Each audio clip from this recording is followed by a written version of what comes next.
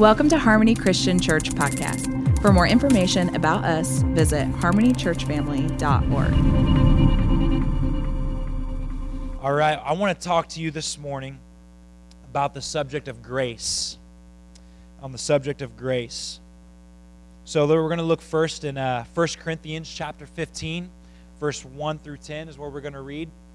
Let me read this to you. It says, "Dear friends, let me give you clearly the heart of the gospel that I've preached to you, the good news that you have heartily received on which you stand.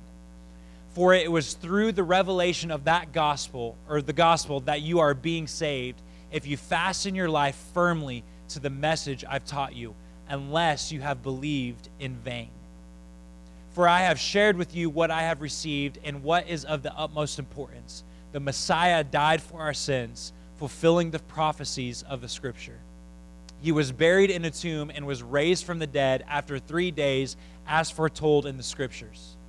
Then he appeared to Peter the rock and to the 12 apostles. He also appeared to more than 500 of his followers at the same time, most of whom are still alive as I write this, though a few have passed away. Then he appeared to Jacob, or James, the brother of Jesus, and to all the apostles. Last of all, he appeared in front of me like one born prematurely, ripped from the womb. Yes, I am the most insignificant of all the apostles, unworthy even to be called an apostle, because I hunted down believers and persecuted the church." And here's the scripture I want to hang on to today. It says, "But God's amazing grace has made me who I am, and his grace to me was not fruitless. In fact, I worked harder than all the rest, yet not in my own strength, but God's. For his empowering grace is poured out upon me." For his empowering grace is poured out upon me. So grace is one of those Christian words we hear a lot about. We hear people reference it a lot. It's in the Bible. I don't even know how many times, lots of times. But I think a lot of times we take for granted what grace actually is and what it actually means. So I want to take just a moment and explain to you what grace is. The word grace in the Greek means charis, or chesh in Hebrew. If you were to do Hebrew, it's mostly phlegm. So it's something like so, but that's not important, right? We don't speak Greek, so we speak English. So it's the word grace. It means this. It means favor. To be favorable towards, inclined towards favor, so basically favor, to be, or to extend oneself towards a gift, kindness, and goodwill. I've heard it stated a lot of times, and I think it's absolutely true, that grace is the unmerited favor of God. It's God's undeserved favor on us. Some people say that mercy is God not giving us what we do deserve, and grace is God giving us what we don't deserve. And I think that's a pretty good explanation to be able to differentiate between the two, because they are similar. But grace is God giving us what we don't deserve. And I think that's a good explanation, but I don't think that's the fullness of the explanation of what grace is. Grace, I think, is even beyond that, and we're going to kind of reveal a little bit more as we go on. But Paul says in verse 10, it says that because of the favor and the kindness, the gift, because of the grace, he is who he is, right? He says, because of the grace of God, I am what I am. Who was Paul? So that begs the question, who was Paul? What did grace do in Paul that transformed him? As many of us know, Paul, many scholars believe Paul was one of the most brilliant minds that ever walked the face of the planet. That he was a complete genius, that he was one of the most brilliant minds that walked the face of the planet. That was until Don showed up. And then after that, he took that title. But before Don came, many scholars believe that Paul was one of the most brilliant minds. He knew several languages. He was a Pharisee. He studied the Torah. Not only did he study it, most Pharisees in that day would have had the entire first five books of the Bible. They would have had the entire first 5 books of the Bible completely memorized word for word. He was an absolute genius. But I don't think that's what Paul is talking about here. That's not the grace Paul is talking about, because it says in Philippians chapter 3, verse 7, it says this. It says, "Yet all of these accomplishments that I have once took credit for, I've now forsaken them, and I regard it all as nothing compared to the delight of experiencing Jesus Christ as my Lord." Verse 8, "Truly to know him means letting go of everything from my past and throwing all my boasting on the garbage heap. It's all like a pile of manure to me now, so that I may be enriched in the reality of knowing Jesus Christ and embrace him as Lord in all of his greatness." See, many of us would think that memorizing the entire Torah or being considered a genius or knowing several languages would be a pretty good definition of who we are, pretty good accomplishment. But Paul is saying here that I count all of that as garbage. So when Paul is saying it's grace that has made me who I am, he's not talking about the fact that he was a genius and he was a scholar and all of those things. What he was talking about is this. I love in this scripture that he says that I put it all away and that I may be enriched in the reality of knowing Jesus Christ and embrace him as Lord in all of his greatness. That Paul, more than anything, was boasting in the fact that he was first and foremost a seeker of God. That the grace that Jesus gave him was that he took him out of the lifestyle of mentally ascending and being intellectual and all of those things. He took him from glorifying in that to glorifying in the fact that he is a seeker of the true and living God. So Paul is saying that the grace of God made me a seeker. What else is he saying here? What else is Paul saying that he is, that the grace of the Lord made him? He is first and foremost a passionate seeker and lover of God. Ephesians 3:7 tells us that he is a minister of the greatest message the earth has ever heard. It says, "Of which I became a minister according to the gift of the grace of God given to me by the effective working of his power." Verse 8, "To me, who am less than the least of all the saints, this grace was given, that I should preach among the Gentiles the unsearchable riches of Christ." Next verse. "And to make all see what is the fellowship of the mystery, which from the beginning of the ages has been hidden in God, who created all things through Jesus Christ." So what has grace turned Paul into? He's turned him into a seeker of the true and living God. What else has he done? He has also turned him into a proclaimer of the greatest message that has ever been told. The greatest story that could ever be told, the gift of salvation, the gift of the cross. He is a preacher, one of the first preachers and ministers of that gospel. So it's turned him into the minister. And then this one really blows my mind. It says, "And to make all see what is the fellowship of the mystery, which from the beginning of the ages has been hidden in God, who created all things through Jesus Christ."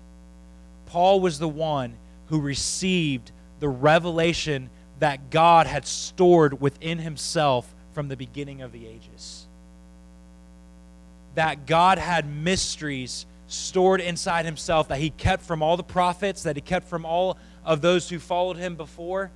He kept all of those secrets in himself, and then the first person he revealed those secrets to was Paul the Apostle. Isn't that amazing? Wouldn't that blow? Doesn't that just, to me, it just blows my mind, because all of the secret mysteries of the gospel was given to Paul to be able to reveal it to the rest of the world. That by the grace of God, Paul went from being a Pharisee lost in religion and intellectual assent to being a seeker of God who was able to then proclaim to the world the mysteries that were hidden in God from the beginning of the ages. And it was grace that made that possible. It was the favor of God, the undeserved favor of God, that made it possible for Paul to become who he was. Amen? First, and this is another thing, 1 Timothy 1:13 through 16. It says, "Mercy kissed me." This is Paul talking. "Even though I used to be a blasphemer, a persecutor of believers, and a scorner of what turned out to be true. I was ignorant and didn't know what I was doing. I was flooded with such incredible grace, like a river overflowing its banks, until I was full of faith and love for Jesus, the Anointed One. I can testify that the word is true and that deserves to be received by all, for Jesus Christ came into the world to bring sinners back to life, even me, the worst of all sinners. Yet I was captured by grace, so that Jesus Christ could display through me the outpouring of His Spirit as a pattern to be seen for all those who would believe in Him for eternal life. In another translation, it says Paul calls himself the chief of all sinners. That before grace, Paul was intellectually ascending, and he was murdering Christians in his mind for the sake of God. He was murdering Christians in his mind. He was advancing the kingdom by doing so. And before grace, he said, I was the chief of all sinners. But after grace, he becomes a son of God. That he didn't deserve it, but after grace, he becomes a son of God. So when Paul says that grace made me who I am, it means that sin no longer captivated his heart, but he was free, and that who he was a man that was free from sin and free from guilt because of the grace of Jesus Christ. Amen? Because of the grace of Jesus Christ. Because of grace, he was who he is. And here's my question to you. What has grace made you? If you were to take that same statement, that by grace I am what I am, what has grace made you? And here's the next question. Where would you be if it wasn't for His grace? Think about that for a moment. Where would you be if it wasn't for His grace? Some of you would probably still be sitting on a bar stool somewhere, right? Some of you would be still sitting on a bar stool trying to drown your sorrows or whatever that may be. Some of you probably wouldn't be with your spouse right now if it wasn't for grace. You may be on number 2 or 3 or whatever it may be. Some of you have experienced major pain, major disappointments in your life. If it wasn't for grace, some of you would still be wallowing in that pain and experiencing that pain. If it wasn't for grace, where would you be? For me, my problem when I was young was pornography. If it wasn't for grace, I don't know where I would be right now with that. If it wasn't for the grace and forgiveness of the Lord, where would I be? And all of these things have an effect. It doesn't just stop with one thing. As like for instance with pornography, if I was still struggling with that issue, with that addiction, then that wouldn't just affect me. That would affect my wife. That would affect my kids and how I parent them. It would affect how I minister as a preacher. It would affect every aspect of my life. So grace doesn't just fix one thing; it fixes everything. For those of you who have had alcohol issues, Robert, I know I call you out all the time. Robert told me this morning he's almost, what did you say, almost to a year of being completely sober. If it wasn't for grace, where would he be right now? His marriage has been restored. He's got his grandkids have been restored. He's doing well in life. Where would he be if it wasn't for grace? Where would you be if it wasn't for the grace of God? Because none of us deserved it. None of us deserved it. But he freely gives it. He freely gives us grace. Where would you be if it wasn't for grace? Where would you be if it wasn't for grace? How many of you can say that if it wasn't for grace, I would still be in the pit He pulled me out of? I know that's the truth for me. It was by grace that I am what I am. Let's look again at verse 10 there. Verse 10. I think it's the next slide. I put it in there twice, Chad. It says, but God's amazing grace has made me who I am. And then it goes on to say, and His grace to me was not fruitless. In fact, I worked harder than all of the rest, yet not in my own strength, but God's. For His empowering grace is poured out upon me. And I've been working this morning to get to this point right here. That grace, the grace that made Paul who he was, it says that grace was not fruitless. Or in other translations, it says that grace was not in vain. And then he says, I worked harder than all of the rest. because of the grace that was put on me. And here's where I want to stick this morning. If Paul is telling us that the grace God gave him was not fruitless or in vain, then that must mean that it is possible for us to use God's amazing grace towards us in vain or make it fruitless. So if he's telling us that his grace that was given to him was not in vain and it was not fruitless, then the opposite must be true. It must mean that we can actually waste the grace that God gives us. Dietrich Bonhoeffer, in his book, The Cost of Discipleship, describes this as cheap grace. He writes this: cheap grace is the preaching of forgiveness without requiring repentance, baptism without church discipline, communion without confession, absolution without personal confession. Cheap grace is grace without discipleship, grace without the cross, grace without Jesus Christ living and incarnate. Though grace was given for free, it cost God his only Son. And though it is free, it is not cheap. Even though grace is given to us for free, God bestows unmerited favor upon us. It was not cheap to give to us. It cost him absolutely everything. And I want to say, this is what I want to say this morning, that grace, if it cost God everything, then it shouldn't be cheap for us as well. If it costs God absolutely everything, then it should cost us something as well. That grace can be given to us in vain. That we can be forgiven of sins, yet not follow Jesus the way we should. That we can be set free from a life that was in bondage and was going down the wrong way, and then be set free from all of that, and then not pursue God the way we should pursue God. That grace should cost us something. And though we have received grace, I'm afraid we often follow with fruitlessness and thus cheapen the grace that was given to us. That when God gives us grace and there's no fruit that comes out of that grace, we actually cheapen the grace that was given to us. And though we have received grace, I'm afraid we have cheapened it. So how do we cheapen grace? What are some ways we cheapen grace?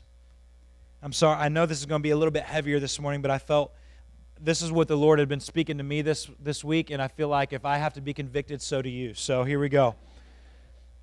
How do we cheapen grace? Number one, we sin without regret, without mourning, and without repentance. How do we cheapen grace? We sin without regret, without mourning, and without repentance. Romans 6:14. Romans 6:14 says, "Remember this, sin will not conquer you, for God already has. You are not governed by the law, but governed by the reign of grace, the grace of God." And here's the part that hurts.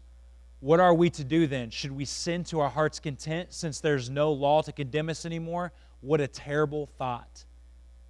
Is there another verse? Okay. What a terrible thought. But then it goes on in verse 16, which I apparently forgot to put in there.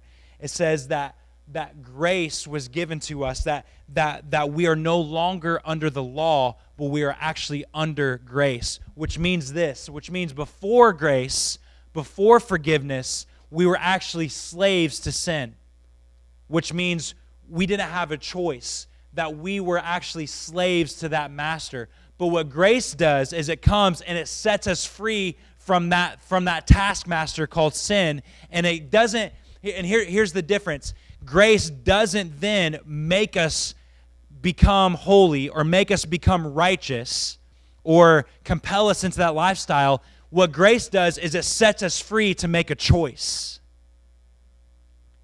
Where grace doesn't work like sin does. Sin makes us slaves to that master. But what grace does is it actually completely sets us free so that then we are able to choose whether we are going to walk in righteousness or whether we are going to choose sin over and over again. That when you got saved, you got the grace on your life to completely overcome sin. You got the grace on your life to say no to sin. And so that's the problem. That's what makes it even worse for us as Christians when we choose sin, because we didn't have to. Because we didn't have to choose sin. We choose sin over God. And when we choose sin, we are choosing that over following the one who gave us the grace. And therefore, we cheapen the grace that was given to us. And what happens is, and listen, we all fall short. I know we all sin. We all mess up. The problem is when we sin and we mess up and we don't think a thing about it. We don't. Our prayer is, oh, my bad, God, and then we move on with our life. And there's no contrition. There's no mourning over the sin that we've just committed. There's no repentance, which repentance is more than just asking for forgiveness. Repentance is churning. The word actually means to turn. It means to change your way of thinking. It means to completely reverse yourself and flee from that life of sin. And what happens is when we just throw up those "my bad, God" kind of prayers, and where there's no contrition, there's no repentance, there's no mourning over sin, what happens is then we begin to walk in sin cycles. Because there's no mourning over that sin, it becomes easy to do it again. Because we know, hey, the grace of God will forgive me once again. And grace becomes this cheap thing where I know if I mess up, He's going to catch me. I know if I fall, He's going to catch me. And so therefore, there's no reason to repent, to find true repentance, because I know if I do it again, I'm going to experience grace again. And what happens is we get into those sin cycles where we cheapen the power of grace in our lives, and we begin sinning over and over again without mourning, without repentance, and without regret. And when we do that, we cheapen grace. Grace is not just forgiveness of sin. Grace is the power to choose Him over sin. When we sin as Christians, we are choosing that sin over Him. And that should cause us to be broken over our sin.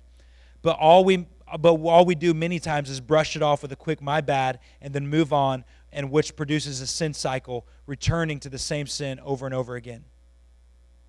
Hebrews 12, verse 4 says, "After all, you have not reached the point of sweating blood in your opposition to sin." We got to get past the "my bad" prayers. And we got to get to a point where we are doing everything in our power to fight the power of sin in our lives. Where we are, and it says you have not even reached the point of sweating blood in your opposition to sin. What are you doing to fight the sin in your life? Or are we getting as close to the line as we possibly can and still be able to call ourselves Christian?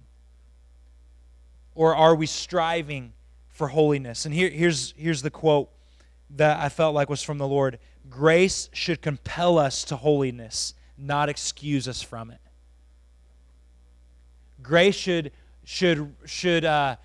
create in us a hunger to walk in holiness, not give us an excuse for not doing it. Because when we come up with that excuse, we are cheapening the grace that God bestowed upon us, the favor that He has given us. Grace should compel us to holiness. Amen? Number 2, another way we cheapen grace. When we only approach His throne in the Holy of Holies when we need something or when it's convenient. When we only approach His throne when we need something or it's convenient. Hebrews 10, 19 through 20 says, "And now we are brothers and sisters in God's family because of the blood of Jesus. And He welcomes us to come into the most holy sanctuary in the heavenly realm, boldly and without hesitation. For He has dedicated a new life-giving way for us to approach God. For just as the veil was torn in two, Jesus' body was torn open to give us free and fresh access to Him. He gave His own body so we can dwell with Him. Yet we go throughout our day barely acknowledging Him and treating prayer as something you might do if you have time, which we never do. We never have time. And when we treat the presence of God in a way that is secondary to everything else, we are cheapening the grace because it came as a great cost for us to be able to enter into his presence. It says in Hebrews, it says that the veil of his flesh, his body had to be ripped open so that we can have access into the Holy of Holies, yet we take it for granted every single day. This one, I think, of all of them hit me the hardest because I know it's true for me.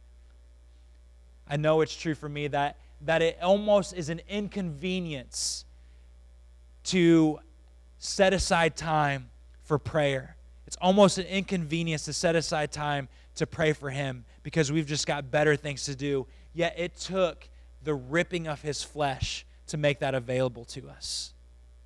And yet we treat it as an inconvenience. And by doing that, we cheapen the grace that is given to us to be able to enter into the Holy of Holies. What a privilege we have been given, and how have we wasted it? When we gladly receive, that's the next one. So what a privilege we have been given to enter into the Holy of Holies. And how many of you can say, like me, that I have wasted that privilege? I have wasted that privilege to be able to approach the throne of God, the throne of our Father, without any hesitation, with complete boldness. And yet we act like it's an inconvenient thing to do. So that's the other thing. We only approach his throne in the Holy of Holies when we need something or when it's convenient to us. And by doing that, we cheapen the grace that was given to us. Here's the last one I have for you this morning. We cheapen grace when we gladly receive the forgiveness of sin, but ignore the call to leave all and follow him. When we gladly receive the forgiveness of the cross, but we ignore the call to leave all and follow him. And here's a thought that I think is pretty amazing. The disciples' first response was not a prayer of repentance or of forgiveness. When God called the disciples, when he called Peter and James and John and all those other guys, when he called them, he did not call them into a prayer of salvation. When he called them, they dropped everything that they had in that moment and followed. Their first step was not a prayer. Their first step was leaving everything and following him. Their first step was leaving everything and following him. Their lives radically changed. Everything that was important to them became secondary to following the man named Jesus. And I'm afraid that many times we gladly receive forgiveness. We gladly receive grace. But when it comes to laying everything aside, when it comes to being obedient to his call, we tend to push that off, and we tend to not follow, but we gladly receive the forgiveness. And when we do that, we cheapen the grace that is given to us. Mark 10, I don't have it up there, Chad, but Mark 10 tells the story of a man they call in the Bible the rich young ruler. And the rich young ruler, for those of you who maybe don't know the story, the rich young ruler runs up to Jesus. He starts off real great. He runs to Jesus. He falls on his knees. And he says, "Great teacher, what must I do to inherit eternal life?" So his posture is great. He runs to Jesus. He falls to his knees. His posture is great. He starts off well, and he wants to know, God, what must I do to inherit eternal life? And Jesus says, "Why do you call me good? No one is good but one, and that is the Father." And then he goes on and tells him, this is what you've got to do. So the guy wants to know the steps, right? So this is what you've got to do. You've got to obey your mother and father. You've got to keep the Sabbath. You've got to do all. He begins telling him the commandments, all the things, all the law, right? The things you have to do to walk the straight and narrow path, right? He tells him all of those things. And then the rich young ruler tells him, he says, well, Jesus, I've been doing all of those things since my youth, which is a big fat lie. You know that's true. Not true. So he tells him, teacher, I've been doing all of those things since my youth. And then Jesus looks at him and says this. He says, there's one thing you lack. One thing you lack. Go your way, sell all you have. Everything you have, all your riches, all of your animals, all of your livestock, all everything you have, sell it, give it to the poor, and then come, take up your cross, and follow me. What's amazing about this story is that according, at least recorded in the scripture, there are only 12 other men that received that call. There are only 12 other men that's recorded in the gospel that Jesus looked at them and said, follow me. That he gave the invitation to become one of the disciples. Only 12 other men received that call. And there was a grace to receive that call there. But there was also a cost, and that cost was to leave everything behind and to follow him. To drop everything that he has going for him and to take up his cross and to follow him. And I'm not saying that, and there's some people that interpret that scripture as you have to be poor to follow Jesus, or you can't have nice things. And that's not at all what he's saying. In fact, I can prove that through scripture several times where Jesus doesn't require other rich people to leave everything they have. So that's not what Jesus was doing. Jesus was requiring something else. He was requiring obedience. He was requiring obedience to drop everything you have and come follow me. And here's the sad part. The rich young ruler weighed the cost and decided that it wasn't worth it. He weighed the cost and decided that it was too high a price to pay. And so he turns around and he leaves, and Jesus looks at it. It said that Jesus watched him walk away, that he loved him. He watched him walk away because he was not willing to pay the price.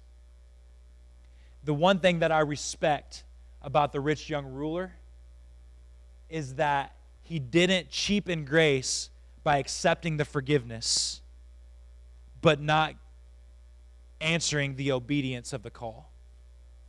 That's the one thing I respect about him. I think he made the worst decision of his life. What all did the rich young ruler miss because he decided that it was too high a price? He missed Lazarus being raised from the dead. He missed seeing blind Bartimaeus receive his eyesight. He missed the upper room after the crucifixion and when the day of Pentecost came and the power of the Holy Spirit fell. He missed all of those things because he deemed the cost too much.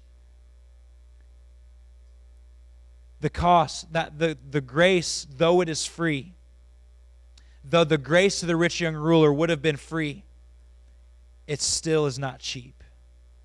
And it still has a cost. And that cost is to leave everything and walk in complete submission and obedience to the will of the Father.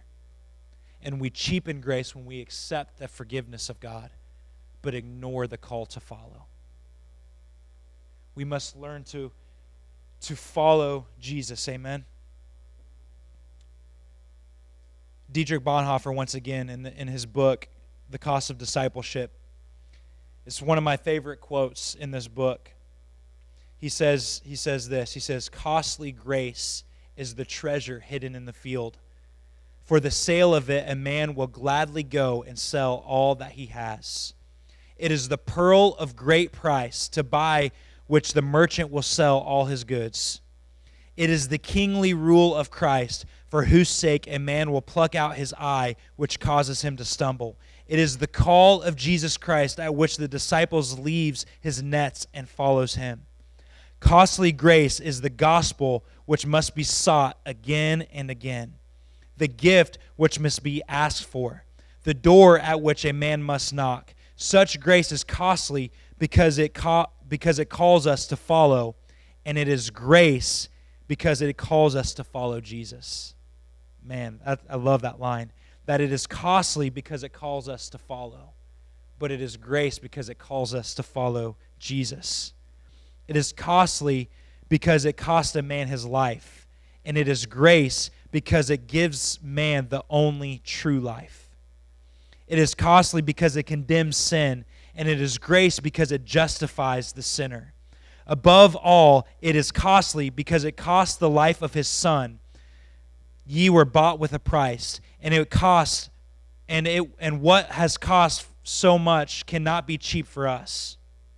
For above all, it is grace because God did not reckon his Son too dear a price to pay for our life, but delivered him up for us. That grace though it is undeserved, unmerited favor and is given unto us freely, it is costly. Once again, it cost Jesus absolutely everything, but God didn't see it as too great a price to gain us in return. And if it cost God everything, it should cost us something as well. And my challenge this morning, like the challenge was to me, was let's not allow ourselves to cheapen the grace that was given to us. Let's take this thing absolutely as serious as we can. That we would not walk in grace and then not follow Jesus, but that we would be obedient to his call. Amen? Let us not cheapen the grace of Jesus Christ. Father, I just want to come to you right now this morning. And first of all, I just want to ask for forgiveness, Father, where we have cheapened the grace that you have given us, Lord. God, that we would walk and live our lives as Paul did. God, where it says that the grace that was given to me, that made me who I am, that grace was not fruitless and it was not in vain. But Lord, that he said that he worked harder than they all through the power of your grace, Jesus. He worked harder than everyone else. Father, may we be like Paul. May the grace that you've given to us not be in vain, Jesus. But Lord, let us just work harder than everyone else to make sure that grace was not in vain and that it was not fruitless. Jesus, forgive us where we have made grace cheap. God, and help us to live lives, Lord, where we honor the grace that was given to us, Jesus. God, we love you so much this morning. We love you so much this morning, Jesus. In Jesus' name.